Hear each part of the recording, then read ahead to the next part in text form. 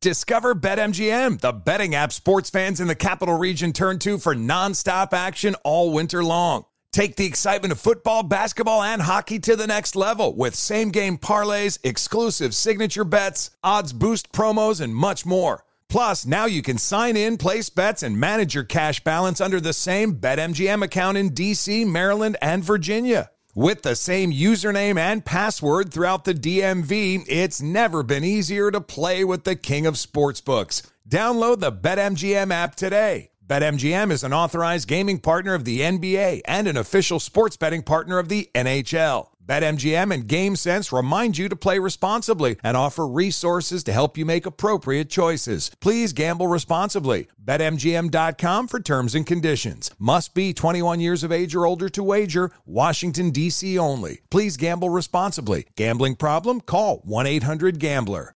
Welcome to 500 Greatest Songs, a podcast based on Rolling Stone's hugely popular, influential, and sometimes controversial list. I'm Brittany Spanos. And I'm Rob Sheffield. We're here to shed light on the greatest songs ever made and discover what makes them so great. From classics like Fleetwood Mac's Dreams to the Ronettes' Be My Baby, and modern-day classics like The Killer's Mr. Brightside. Listen to Rolling Stone's 500 Greatest Songs on the iHeartRadio app, Apple Podcasts, or wherever you get your podcasts. Have you heard about the social media platform for kids? It's called Zigazoo. It's a great place where kids like me can come together to make fun videos. Videos moderated by real people who review content before it's posted to the feed. I love the dance challenges. I love that it's kid-safe, COPPA certified. I don't know what that means. It means it has built-in privacy protections for your online data. Zigazoo, the world's largest social network. For kids. Download the Zigazoo app today. Countdown with Keith Olbermann is a production of iHeartRadio.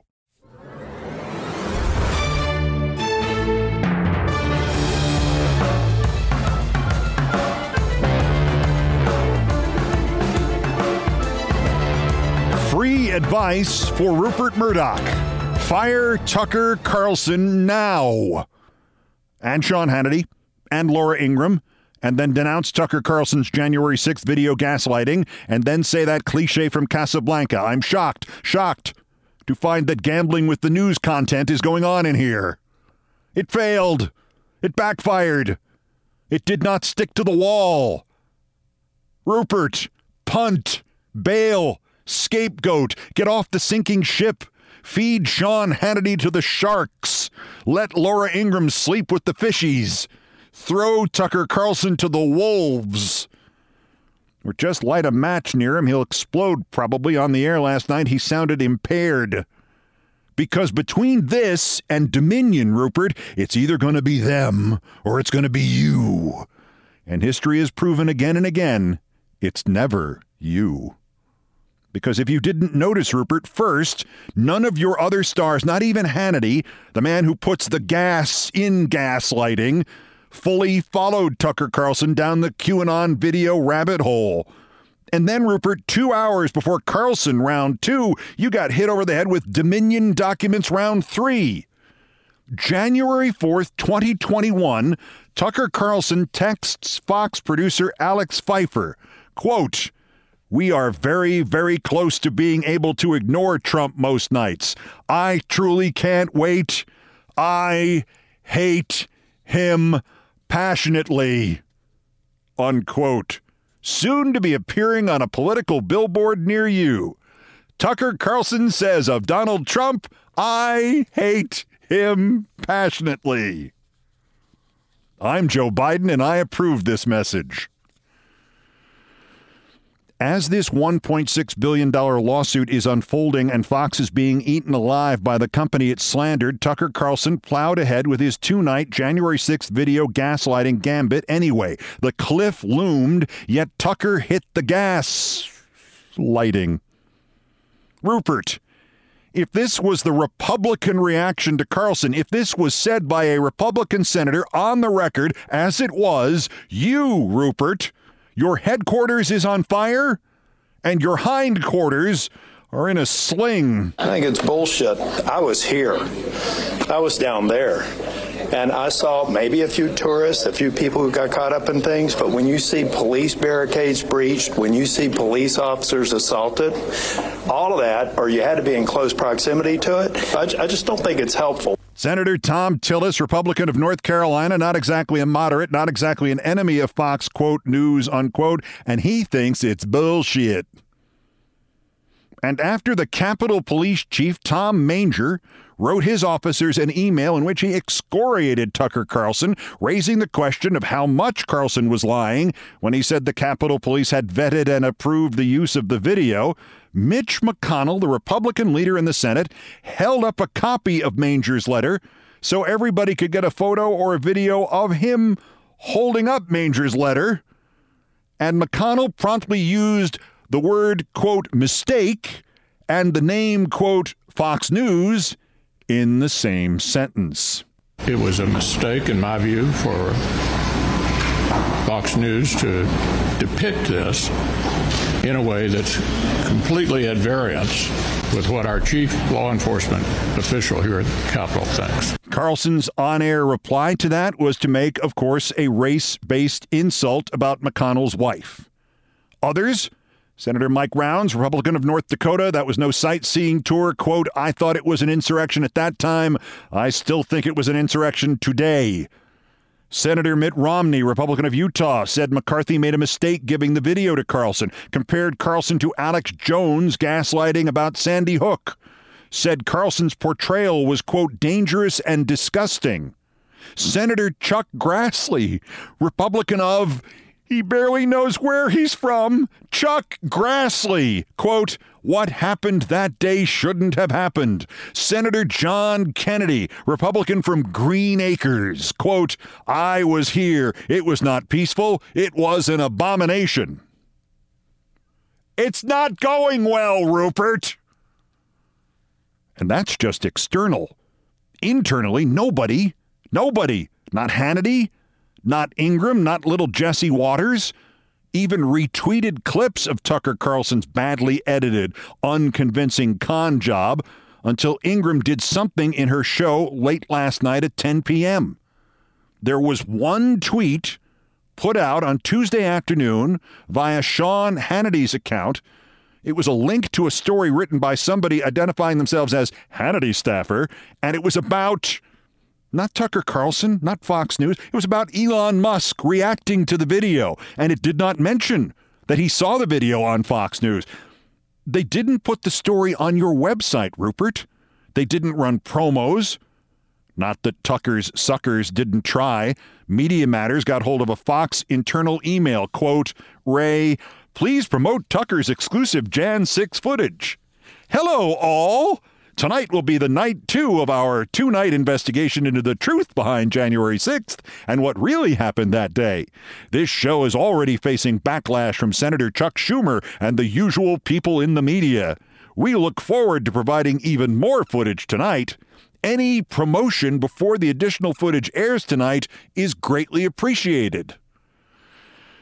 First of all, we all went through a month of this crap about Kevin McCarthy handing Tucker Carlson this video, and there was never any Fox network-wide plan about promoting it? Hell, next week it is 6 years ago that Rachel Maddow got one page of one of Trump's tax returns, and MSNBC did everything but buy all the ads on the Super Bowl telecast, and she promoted it for 45 minutes in her own show, and she did everything except wear a top hat with neon letters on it reading, "Please watch me, I have lost all sense of self-respect." And you know what this desperate email from the Tucker Carlson staff produced? Brett Baer at 6 p.m., running a package, a news report on the video, the first 10 seconds of which was self-congratulatory and positive, but the rest of which grew ever increasingly dubious. And after it ended, Brett Baer came on live and said, quote, and to be clear, no one here at Fox News condones any of the violence that happened on January 6th. Well, not no one. One. And then came edition 2 of this last night. Carlson sounded unusual in some way. He complained about the reaction to episode 1. Most of the first half of his show carried just one banner chyron graphic, which echoed Monday's "The video proves this." The graphic read, "Our reporting is accurate. The tapes confirm it."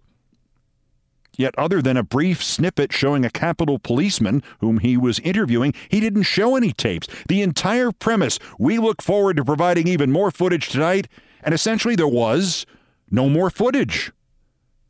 Did somebody step in? Did somebody at Fox stop it in hopes of staunching the bleeding? Because in a reversal of the oldest of news TV cliches, it led, so it bled. It was a disaster. It was a fiasco. It was a failure of biblical proportions. Congratulations, Fox, you fooled Elon Musk. For God's sakes, 10 times a day, Elon Musk gets fooled by somebody calling himself Cat Turd. It was so bad, Rupert. Kevin McCarthy waited nearly 24 hours to say anything in defense of the havoc he let Tucker Carlson wreak. And when he finally spoke, Speaker McCarthy said he couldn't really comment because he had not seen the Tucker Carlson show. Tucker who? Never heard of him. And the end result for Fox, quote, news, unquote, we are again talking about how its millionaire propagandists say one thing on television and the exact opposite off of it. Dominion Round 3 produced a Tucker Carlson email, a different one, other than the one about him hating Trump, that could not have been more timely nor appropriate if it had been written late yesterday afternoon with the goal of making everything worse.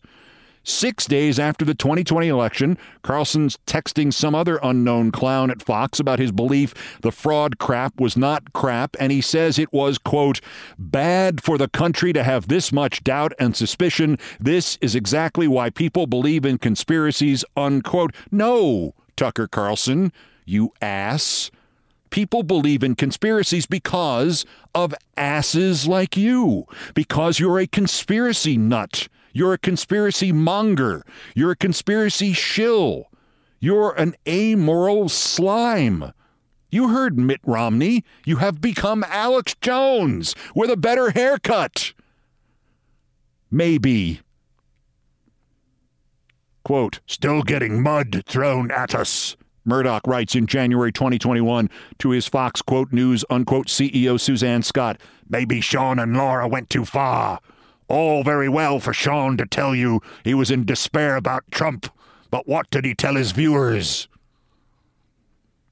November 10th, 2020, Maria Bartiromo tells Steve Bannon by text that she will not let the producers of her show call Biden president-elect, quote, until this moves through the courts. Bannon replies, quote, the process is to destroy Biden's presidency before it starts, if it starts. A Fox anchor is colluding with a convict about how to overthrow the government of the United States. Why? Well, we had the answer. Bannon then texted Bartiromo back, quote, we want you to run against Senator Schumer. This is your moment. And round 3 of the Dominion documents also brought us more of the utter, blank, dedicated self-prostitution of Carlson and Hannity and Ingram, and in one case, all of them in a 3-way text chain. Middle of November 2020, as the decision desk of Fox called Arizona for Biden, which was reality, but the Fox audience then left because it didn't want reality. Ingram, my anger at the news channel is pronounced. Carlson, it should be. We devote our lives to building an audience, and they let Chris Wallace and Leland effing Vittert wreck it. Too much. Hannity, too much is correct. I'm disgusted at this point. Ingram, I think the 3 of us have enormous power. We have more power than we know or exercise. We should all think about how together we can force a change. The audience that exists comes for us. Are there any more questions as to why I stopped dating her? Congrats, Tucker. The audience you think you built that you actually just inherited from poor old O'Reilly cannot handle the truth. Congrats, Laura. You found a way to exercise your power and force a change by getting Rupert Murdoch to fire all three of you. And now you can all go fight it out with Greg Kelly to see who gets the plum 8 p.m. slot on Newsmax. If Greg Kelly can be distracted away from playing with his toes. I'm having way too much fun here. It is conceivable Rupert Murdoch will not fire them, maybe even 50-50, that he won't fire all of them. But what I said before is really true. Every day since he took over the Adelaide News in Australia in 1952, whenever Rupert Murdoch has seen that it is them or me, the them people tend to disappear. He fired star reporters in Australia. He closed a newspaper in England. Rather than let the scandal evolve, which could have destroyed him, he wrung every last dollar of O'Reilly here and then fired him for cause. And yesterday, and as the desperate email from the Tucker Carlson producer implied, it was what they pretended was the only blowback out of the Senate, Chuck Schumer called them out, calling Carlson's first episode of this, quote, one of the most shameful hours we have ever seen on cable television. As an aside, on behalf of such MSNBC entrants in this competition as Deatle and Daniels and Rita Cosby Live and Direct and Scarborough Country, I would like to have a conversation privately with Senator Schumer later. But his major point, he's right. Shameful. It was the reverse version of Murrow going after McCarthy.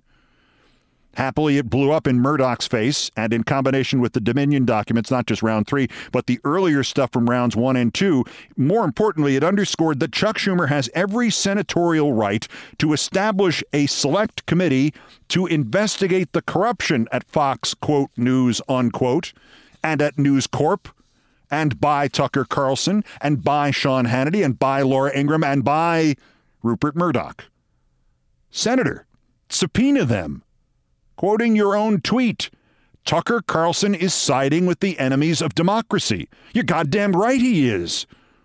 The whole channel is siding with the enemies of democracy. It always has. It exists to do that. It is an anti-American crime syndicate in plain sight. Treat it as such under oath. And if you need a specific probable crime, there is this little matter of Rupert Murdoch sharing details of Joe Biden's campaign commercials with Jared Kushner, maybe even showing them to him. It's unclear. Murdoch answered yes when he was asked on the record about, quote, giving Kushner a preview. But now, in the new tranche from Dominion, there is an email trail on this subject. Know you are spending less on TV than Biden, Murdoch wrote. However, my people tell me his advertisements are a lot better creatively than yours. And Kushner replies, should have some new creative out this week. And Murdoch replies, your advertisement at 1 p.m. this Sunday, an improvement. A man who owns an alleged news network is not allowed to consult one campaign about what the other campaign is doing, and if he really did show Kushner a Biden commercial, Rupert Murdoch should be in chains somewhere.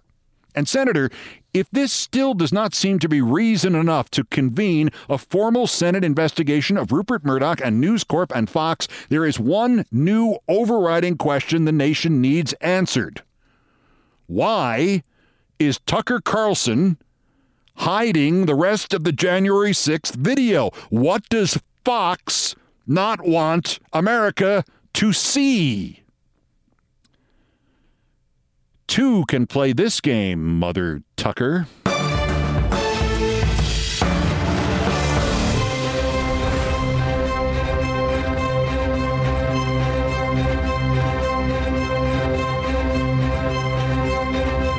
Still ahead of us in this edition of Countdown, Elon Musk taunts a disabled man who was asking him if he had been fired or not fired by Twitter. That it turns out the guy had sold his company to Twitter And the deal was if he was fired by Twitter, Twitter owed him $100 million. Suddenly, Musk could not apologize fast enough.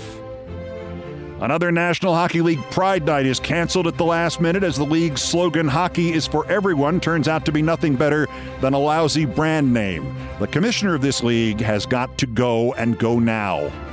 And you ever heard a story about a guy who suggested that they use the name General Motors for their new company, but he didn't bother to get $1 million for his idea or get anything, and then turned down some stock, too?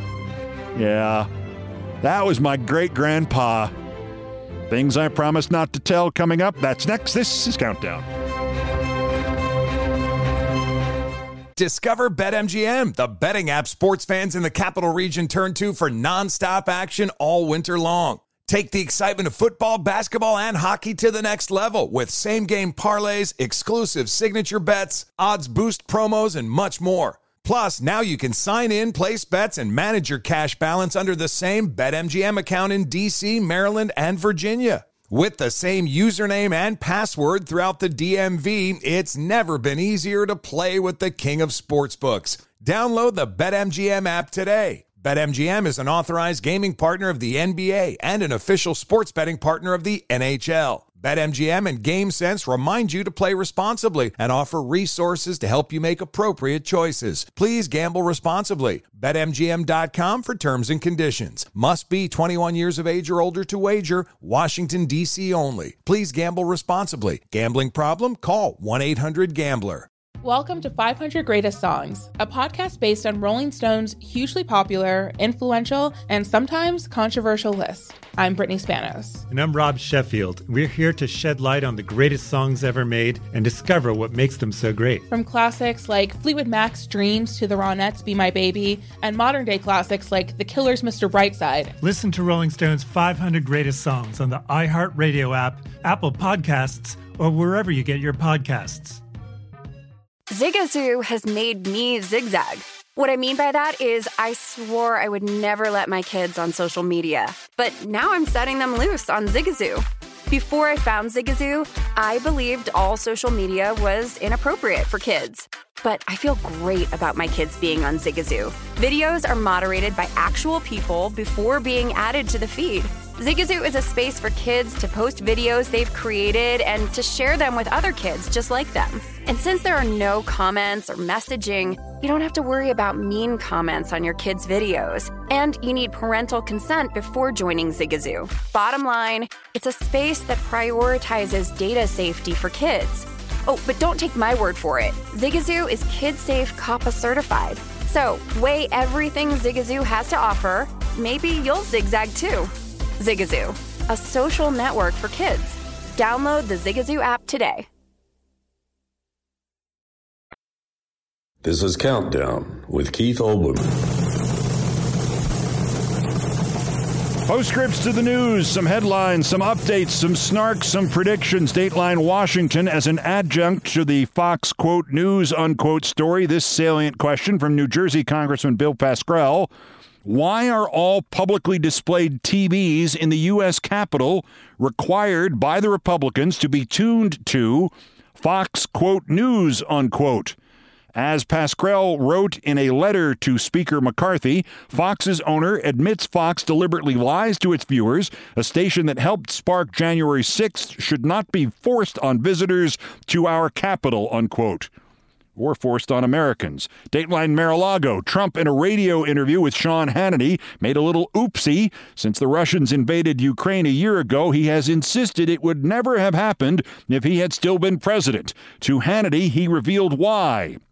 Why?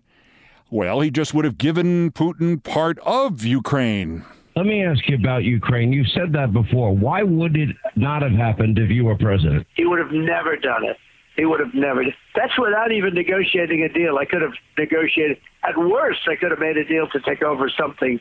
You know, there are certain areas that are Russian-speaking areas, frankly. But you could have worked a deal. Ah, the old give away somebody else's country ploy, the one that Neville Chamberlain used with such success with Hitler at Munich in 1938. Swell idea, Fats. And Dateline Capitol Hill, back inside the mind of Congresswoman Marjorie Taylor Greene. We're going in, so don't wear your good shoes. Part of the Republican platform of doing a lot about things that matter only a little. The persecution of the 1/10 to 1/3 of 1% of the American population that is transgender. Female takes testosterone. The profound and permanent effects of the hormone can be seen in a matter of months. Voices drop, beards sprout, body fat is redistributed, sexual interest explodes, aggression increases, and mood can be unpredictable. Funny, who does that description remind you of? As they say, every Republican accusation is really a confession, isn't it, Congresswoman PED?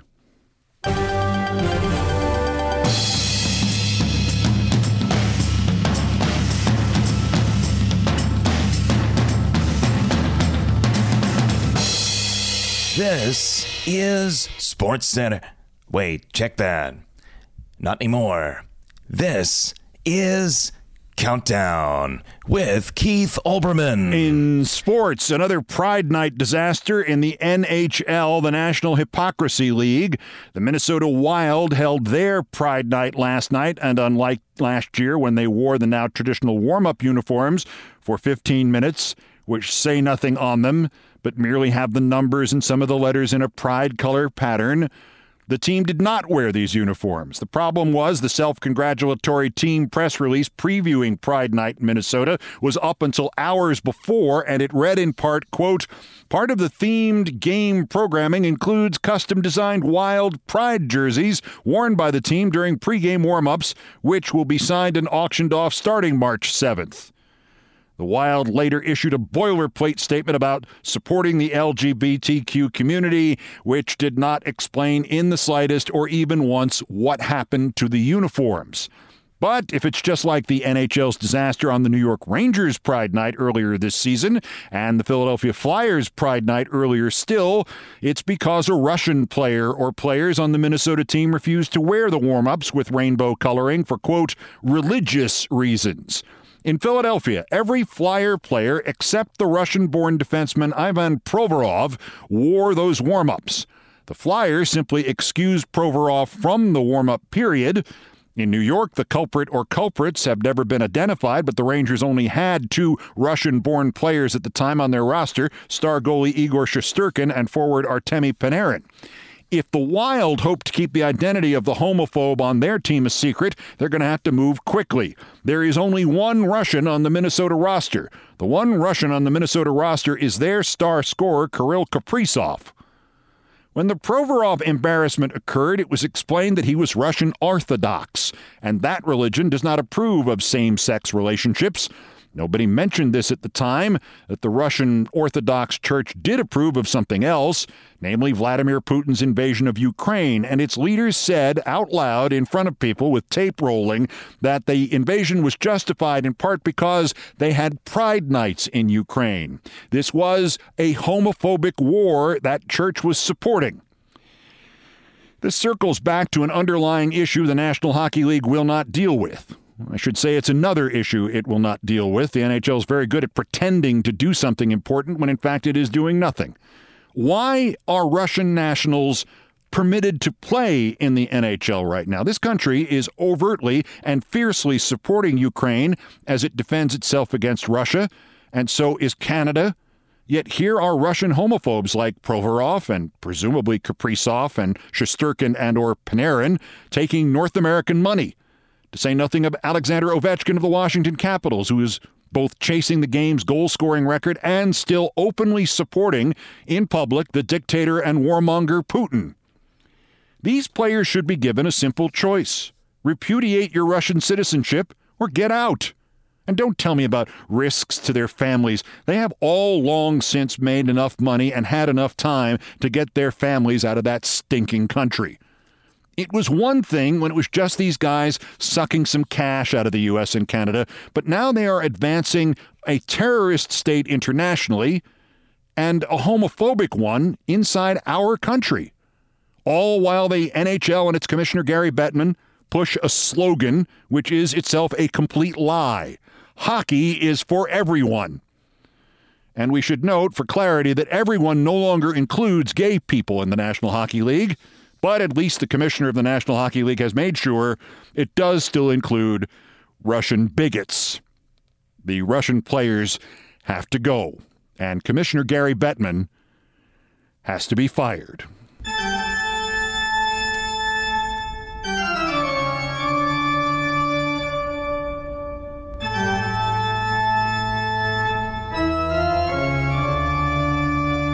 Ahead. So, yeah, my great-grandfather dreamed up the name General Motors, and what did he leave his descendant, me?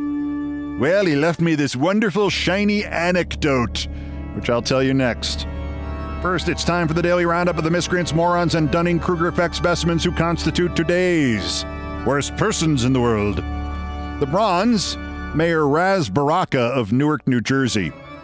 Nearly a month ago now, the mayor staged an elaborate signing ceremony declaring that Newark and the United States of Khalsa in India would become sister cities. I know, one is a city, one is a state. Never mind. Believe it or not, that's not the real problem here. The real problem here is there is no such place as the United States of Khalsa. It's all the invention of a religious nut in India who's been under investigation for sexual assault. And nobody in the mayor's office of Newark or in New Jersey or New York City media bothered to even Google the United States of Khalsa. And, you know, the sad part here is they went and made a big old Sister Cities sign and everything over in Newark. Runner-up, British Prime Minister Rishi Sunak with an unexpected second appearance in as many episodes, again for a really disastrous tweet. You don't see this every day. Sunak sent out a warning about the UK's new zero-tolerance policy for undocumented immigration, and it reads, if you come to the UK illegally, you can't claim asylum, you can't benefit from our modern slavery protections. But there's a big graphic next to it reading, you will be denied access to the UK's modern slavery system. I get it.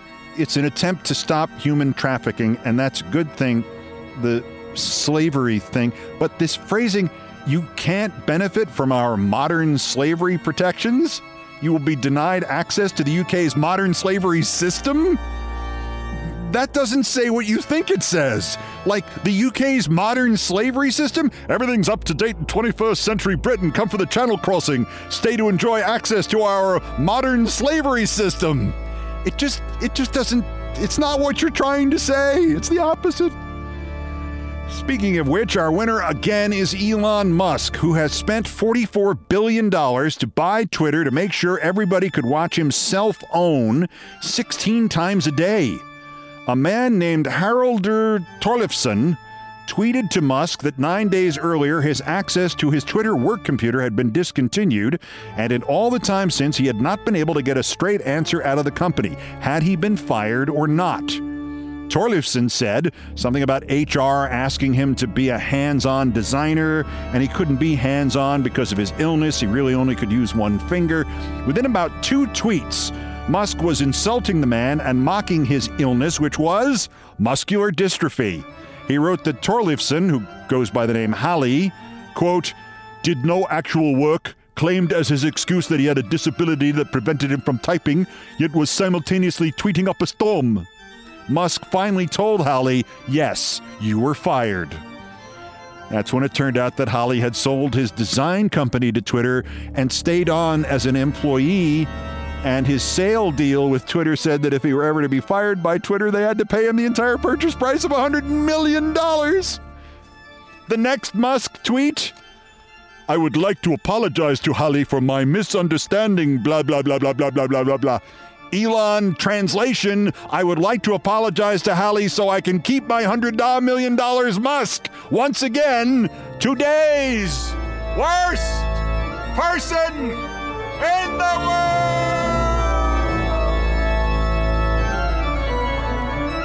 Discover BetMGM, the betting app sports fans in the capital region turn to for nonstop action all winter long. Take the excitement of football, basketball, and hockey to the next level with same-game parlays, exclusive signature bets, odds boost promos, and much more. Plus, now you can sign in, place bets, and manage your cash balance under the same BetMGM account in D.C., Maryland, and Virginia. With the same username and password throughout the DMV, it's never been easier to play with the king of sportsbooks. Download the BetMGM app today. BetMGM is an authorized gaming partner of the NBA and an official sports betting partner of the NHL. BetMGM and GameSense remind you to play responsibly and offer resources to help you make appropriate choices. Please gamble responsibly. BetMGM.com for terms and conditions. Must be 21 years of age or older to wager. Washington, D.C. only. Please gamble responsibly. Gambling problem? Call 1-800-GAMBLER.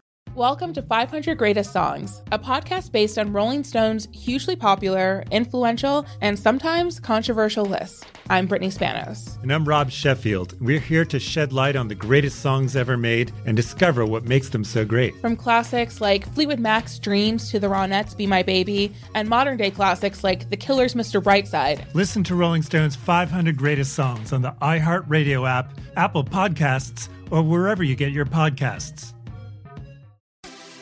Have you heard about the social media platform for kids? It's called Zigazoo. It's a great place where kids like me can come together to make fun videos. Zigazoo is moderated by real, live people who review content before it's posted on the feed. Oh, I especially love the dance challenges. So much fun. Oh, and there's no comments or messaging, so you don't get any of that negativity that's all over other social networks. All my friends love it. I love that it's kid-safe COPPA certified. I don't know what that means. It means it has built-in privacy protections for your online data. That's great, but I wouldn't be doing Zigazoo if it wasn't fun. She would not be doing it if I didn't think her data was safe. Zigazoo, the world's largest social network. For kids! Download the Zigazoo app today.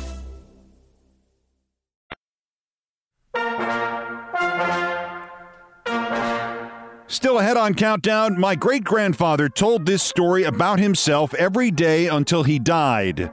It was legend in the family. There is considerable circumstantial evidence that it is all horrifyingly true.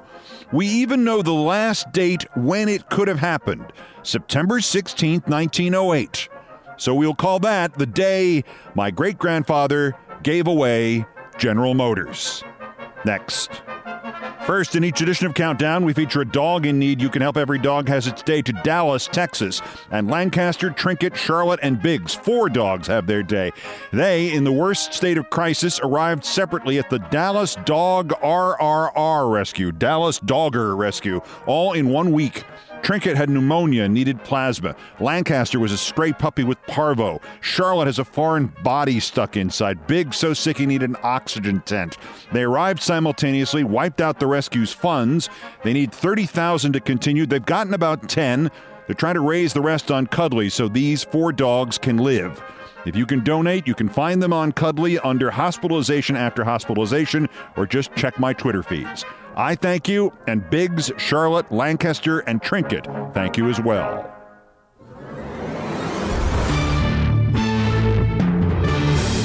Antoni Zielinski was born in Krakow in Poland in 1868.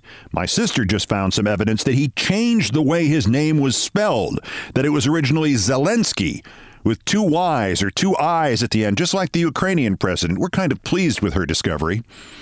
Antoni, or as my father nicknamed him, the great financier, was a natural musician. He could sing, play any instrument. He could compose music and lyrics. He could teach you how to play. He could build or repair anything from a kazoo to a grand piano. And that, from his late teens, is how he made his money. He traveled all around Europe from maybe 1886 onwards, staying at rich people's houses for several days, teaching the girls how to sing and the boys how to play whatever was lying around the house, fixing the family harpsichord, cobbling together the odd flute.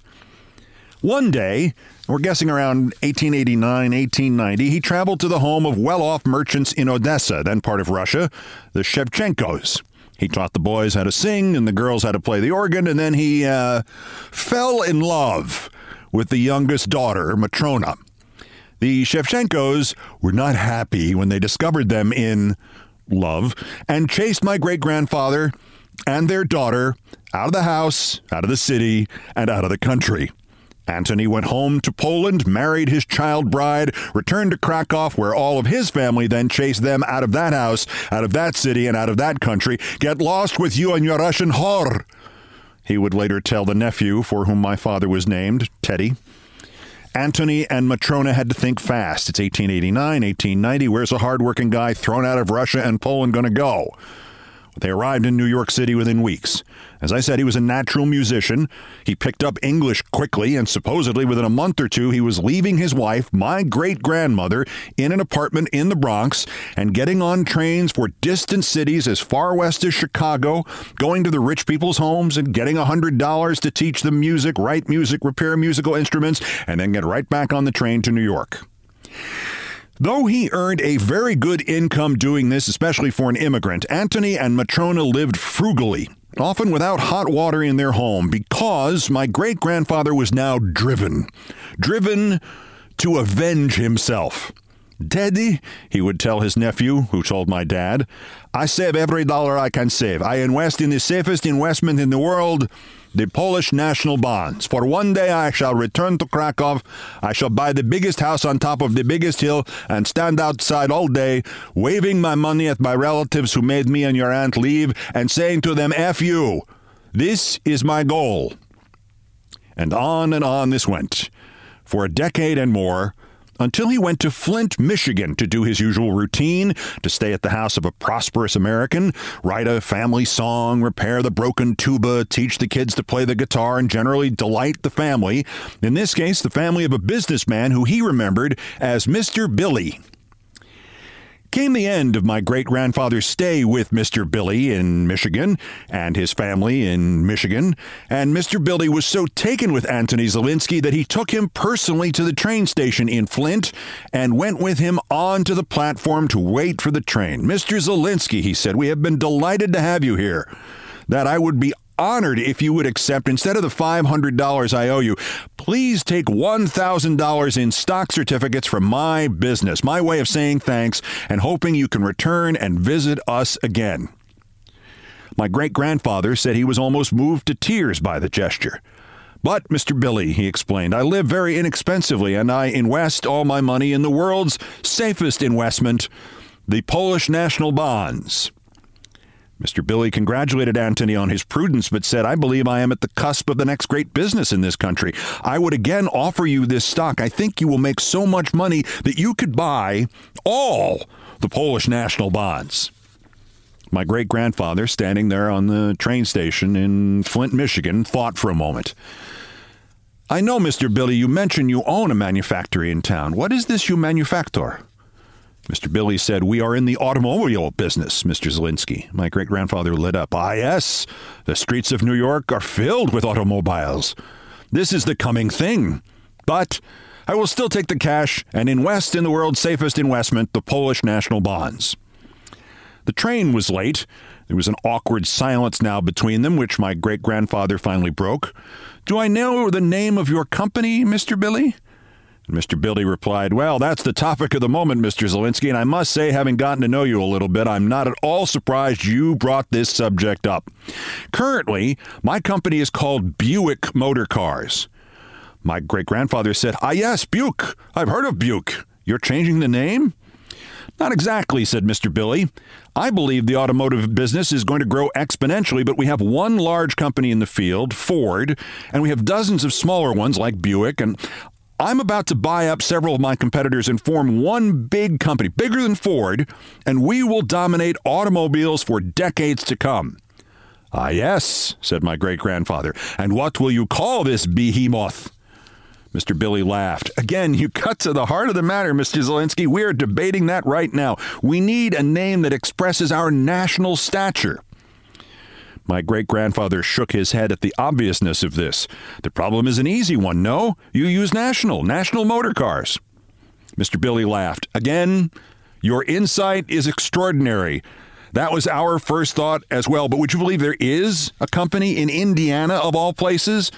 They make electric automobiles, which will never work, and they're called National Motor Vehicles. We need another name. American is also taken. Continental is taken. Damn it, Mr. Zielinski, we can't think of a good name that isn't already taken.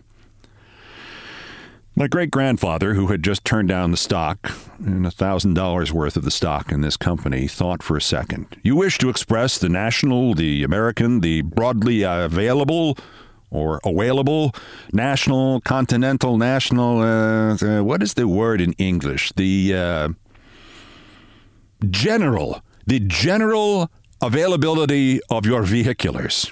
Well, Mr. Billy, why not that? Why not? General automobiles, general automotive, general motor car, maybe General Motors. Now it was time for Mr. Billy to become pensive. Finally he spoke. General Motors. It does have a certain ring to it, Mr. Zielinski. Oh, look, here's your train. Mr. Billy was, of course, Billy Durant, and he owned Durant Dort, and then he owned Buick, and then he consolidated 13 auto manufacturers and 10 parts and accessory companies together into, as it was called on the day Billy and his partners opened the escrow account, Wednesday, September 16, 1908, General Motors Holding Company. My great-grandfather, having gotten another $500 to invest in the world's safest investment, instead of $1,000 in stock in not General Motors in 1908, but the company that would become General Motors. And having given its chairman the name General Motors for free, waved goodbye, got on the train, returned to New York. He died 15 years later, and to his credit, we know of the detail of this story because the person who told it to everyone with a laugh, with a warning to his relatives that none of them had the genes of a businessman either, was my great-grandfather himself. Needless to say, this good, self-deprecating humor makes him my favorite of all my ancestors. And I hope wherever he went when he died in 1923, his humor went with him, because there were several postscripts to this story that lend it authenticity and induce further rage in his descendants. My father was very much alive in 1940. He was an 11-year-old boy with his Uncle Teddy, Antony's nephew, living with my dad and grandparents and my uncles in the Bronx. My dad, who did not meet his grandfather, Antony Zielinski, said there was a knock on the apartment door one day, and he opened it to the sight, as he put it, of the two best suits of clothing I had ever seen. The men wearing them asked for my dad's uncle. He got him, and the men began to speak Polish to Uncle Teddy. Gentlemen, we are here in America. You will please speak English in front of my family. Mr. Zielinski, one of them said, we know that your uncle left you his investments in Polish national bonds. He was obviously a great patriot. We represent the Polish government in exile. When we run the Nazis out of our homeland and freedom is again ours, I know your uncle would have, and you would, want the free Polish national state to not be burdened financially, to be unburdened, in fact, to the greatest possible degree. Mr. Zielinski, your uncle was the fourth largest private investor in Polish national bonds in North America. In fact, he was just behind the National Bank of Mexico. Will you retire his bonds for a nominal fee as a great Polish patriot? My dad was never sure how nominal the fee was, but he was convinced his uncle got less than $500 for what was at least $100,000 in bonds due in the year 1950 or later. My dad did not spend his life wondering about his grandfather's magnificent moment of investment stupidity, but it would occasionally wake him in the middle of the night. And on his nightly commutes from Manhattan to our little home in the suburbs, he came to know the other regulars on the train, just like Don Draper did on Mad Men. Same train, in fact. And one of the regulars on the train turned out to be a stock historian. Eventually, Dad told him the story of Antony Zielinski and Billy Durant and General Motors, and the stock historian invited him to stop by the office at lunch one day. Sit down, Ted. And I mean, sit down, Ted. The historian showed his math. This was what $1,000 in Buick in 1908 turned into when Billy Durant created General Motors in 1908. And here's where it split. And here's where it split again. And here's where it quartered after they forced Durant out. And then he bought Chevrolet, and he came back in and took over General Motors again, and it split. And my father said he started to sweat. Just tell me already.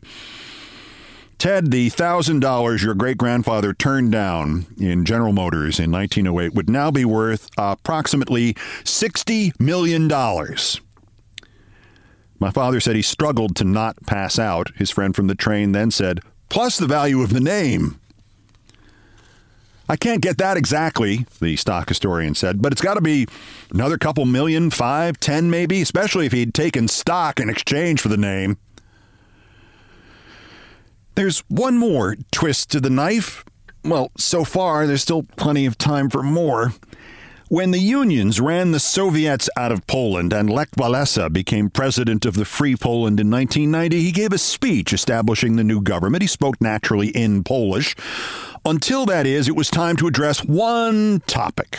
The president read that part of the speech in English. My government will recognize and honor the following years of the Polish national bonds. My father called me in Los Angeles that night.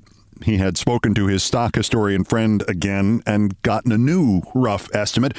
My great-grandfather had turned down $60, maybe $70 million in General Motors stock to keep, say, $100,000 in Polish bonds due in the year 1950.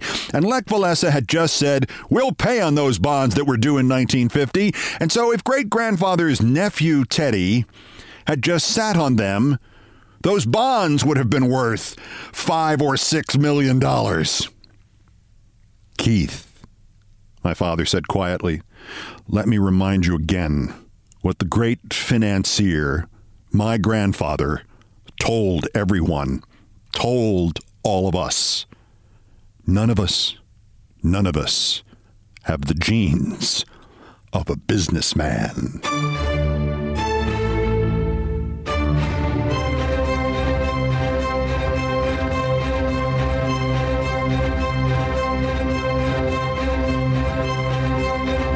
Thank you for listening.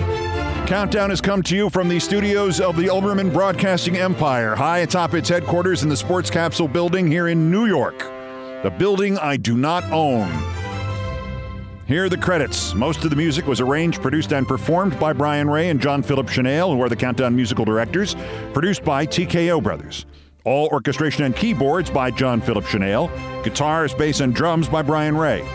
Other Beethoven selections have been arranged and performed by the group No Horns Allowed. The sports music is the Olbermann theme from ESPN2. It was written by Mitch Warren Davis, and it appears here courtesy of ESPN Inc. Musical comments from Nancy Faust, the best baseball stadium organist ever. Our announcer today was Jonathan Banks from Breaking Bad. Everything else was pretty much my fault. So that's Countdown for this, the 792nd day since Donald Trump's first attempted coup against the democratically elected government of the United States. Arrest him now while we still can. The next scheduled countdown is tomorrow, so until then, I'm Keith Olbermann. Good morning, good afternoon, good night, and good luck.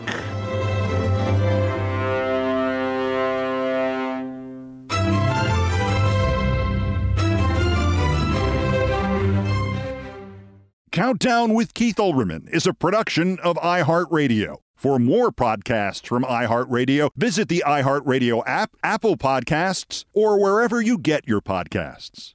Welcome to 500 Greatest Songs, a podcast based on Rolling Stone's hugely popular, influential, and sometimes controversial list. I'm Brittany Spanos. And I'm Rob Sheffield. We're here to shed light on the greatest songs ever made and discover what makes them so great. From classics like Fleetwood Mac's Dreams to the Ronettes' Be My Baby, and modern-day classics like The Killer's Mr. Brightside. Listen to Rolling Stone's 500 Greatest Songs on the iHeartRadio app, Apple Podcasts, or wherever you get your podcasts.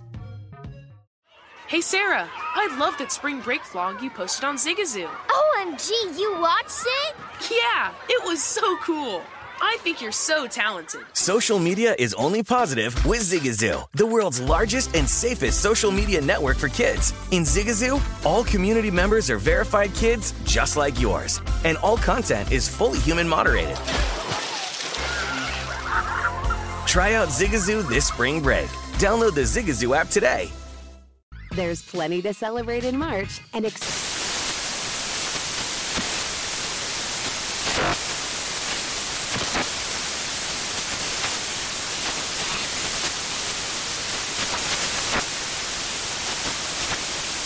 National Craft Month with the perfect pizza at home class from Craftsy. And anytime is right to listen to iHeartRadio's iHeart Country Radio. Discover more shows and movies for free